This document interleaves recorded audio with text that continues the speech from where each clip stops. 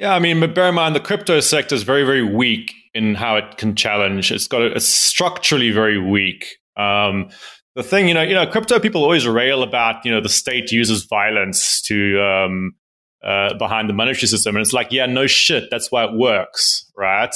And then they're like, well, our system doesn't have that, and it's like, no shit, that's why nobody uses it, right? Like, that's why it doesn't work, right? Fine, you can do it for speculation, but if you do structural analysis of monetary systems, yes, state power is a very big part of how monetary systems actually work, all right? But cash is the only form of direct state money we can hold. Anything in your bank account is a secondary type of money issued to you by your bank.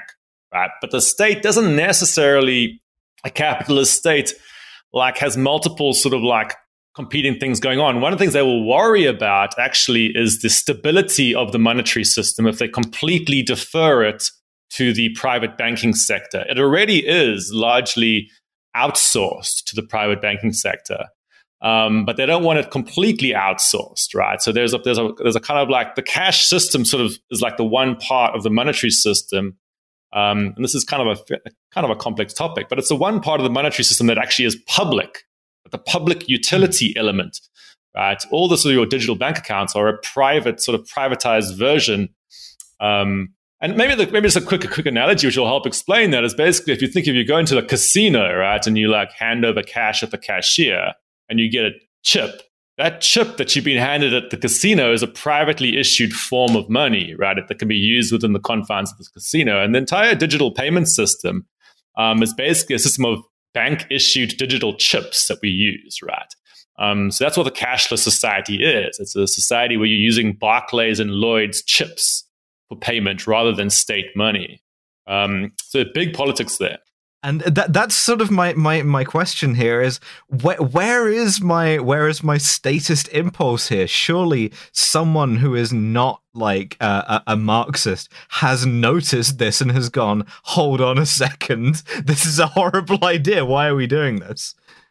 Yeah, I mean, unfortunately, actually, I don't want to make sort of generic comments about the UK left. Is it's actually, I'm afraid to say that monetary systems have generally not that thought about, and there's been quite weak support for pro cash stuff. Actually, I find it in UKIP support is way more than I've found it in some of the kind of Labour circles, actually. Yeah, the EU is trying to take away our great British pounds to replace them with gay euro dollars. Yeah, exactly. So, but yeah, there's just a lot of just general public misunderstanding about the monetary system. A lot of people think that the units that you're using when you're tapping your contactless cards are the same as the British pound.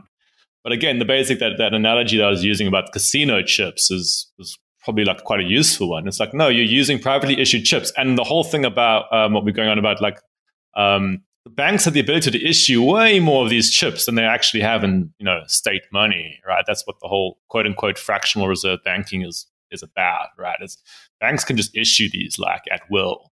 Yeah, and I think it's the important thing to remember, right, is that the increasing power of the decreased power of the state to influence how much money gets created just by setting an interest rate and hoping that lenders respond accordingly by lending more or less or pricing loans differently is kind of, I think, analogous to the nuking from orbit of the rest of the state's capabilities as we got the birth of neoliberalism. I think this is something that has a very similar root where we think, well, we're going to set interest rates such that we're just going to let private banks create money by issuing loans, and then they just create bank deposits that then get paid back and so on.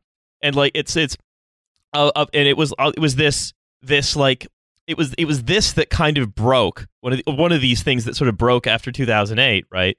And the response has been to just give them so much more power to, as you say, Brett, just make the economy into their private gambling chips, as opposed to this thing that money is a public utility. Yeah. So now, and by the way, this is how you sort of frame the pro-cash debate: is to say, look, what we're trying to do is to just maintain at least one element of the monetary system that's going to be a public utility. All right.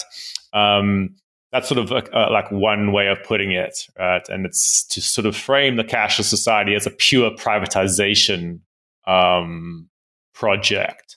It's more complicated than that because, at the level of the public, that's largely what's going on. And unfortunately, cash is still the most widely used form of payment in the world.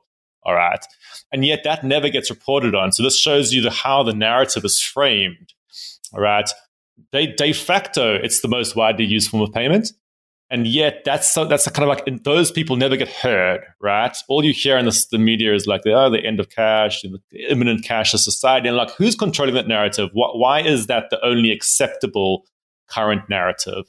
And the reason is that there's massive power interests behind. So if absent the unthinkable option of nationalizing a bank, or making any of these sort of these casino chips be something that is issued as a sort of a public utility, what can be done about this? What are we gonna do? This scares the shit out of me. What are we doing about it?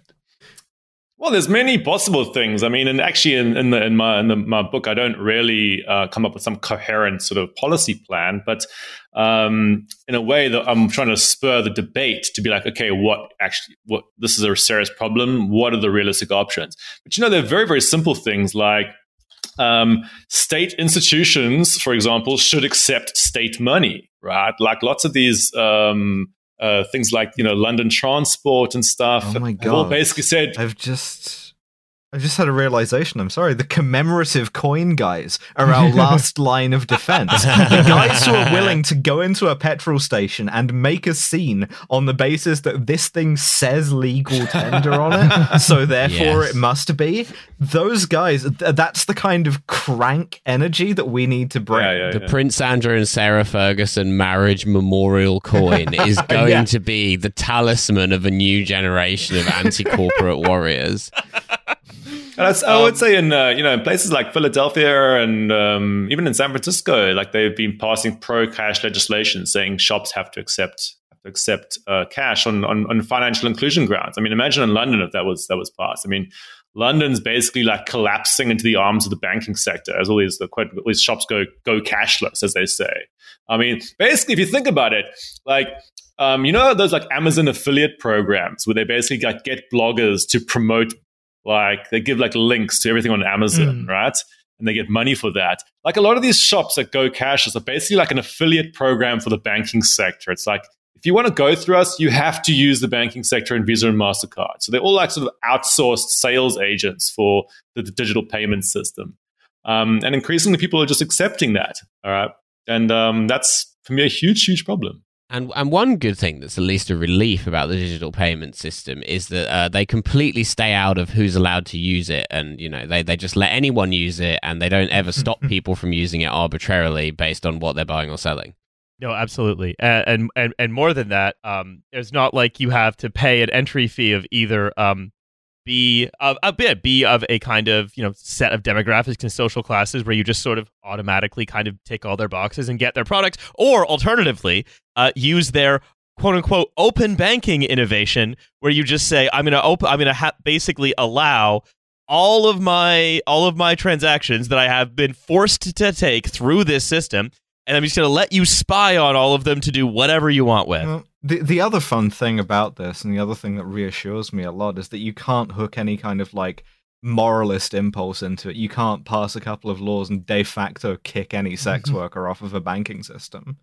Because if that was to happen, I would think that would be bad. But thankfully, we can't do that. Yeah, so. some kind of a rubbish's eve or a middens advent, you might say. That's right. So look, I want to talk as we end here. I want to talk about one British man who has enthusiastically accepted a digital payment system. One man in a world. Can you be digitally paid a membership of the Jockeys Enclosure at Newmarket Racecourse? The stakes Also, are way higher now. I found one last reason why we can't do a cashless society, which is that it disrespects the Wu-Tang Clan. If cash no longer rules everything around them, what's the point? Anyway? Yeah, right. Yeah, well, it's digital money rules everything around me, which is Dream. Things could only get better. Yeah. I used to play the keyboards in a band called D-Ream. Now I'm entirely cashless. No, I want to talk about time. Matt Hancock has recently made an appearance on City AM's podcast, Yes. He said, essentially, he now sees it as his, quote, mission to make the British public love digital assets in general. Oh, baby, let's go. We're kind of the City PM podcast, aren't we? You know, they're recording in the morning over After there. dark. We're after dark finance. Exactly. Alice. Sexy for City AM. City Nights. Yeah. My mission is to make the UK love crypto. Because if we love crypto, we can embrace it. We can get a good, strong regulatory system, a liberal Embrace it in regulatory our system. office, in sight of a CCTV camera. If we love crypto, we can embrace it. It's such a powerful. He talks in parables. That nevertheless has the rules there that are appropriate to the modern use of technology. So, I mean, I just sort of comparing that, right, to like what we said earlier, right, about the recasting all of this as progressive and modern, and progressive in the sense of making progress. It's very much Matt Hancock is doing that, but again, the way a Labrador would do it, just sort of saying it. We're going to have a bunch of rules that are going to make this, that are going to encourage everyone to adopt this wonderful technology because you have to love it. There's no soft sell coming from him. You know, the thing is, I used to work in the financial sector in the world of derivatives.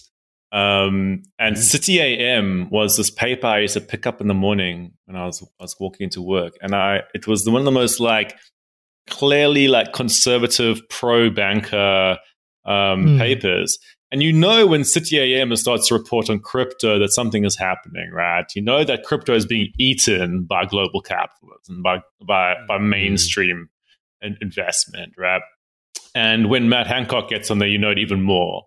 Actually, I remember City AM used to have this this section which was called Bill of the Week, where bankers would send in their most expensive bill that they could find or that they'd spent that week, and they would sort of parade it on City AM. There'd be these sort of £12,000 bills from Russian oligarchs who had bought 4 bottles of champagne. So City AM really is one of the most sort of conservative bastions in finance, and they have their own crypto AM section now, dedicated crypto reporters. You know what they say about any investment? If you're reading about it in the newspaper, it's already too late. If Matt Hancock's talking about it, you should be checking your pulse, making sure you're still alive, calling your family, things of that nature.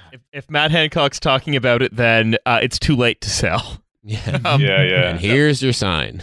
So he says, this is what I really love. One of the quotes from the interview in the podcast, he talks about how he finds any rules warning the public about you making high risk investments are, quote, patronizing.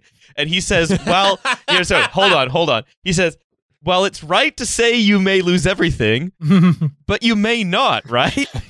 Oh, yeah, Matt. Oh, our beautiful son. I'm so glad he's okay.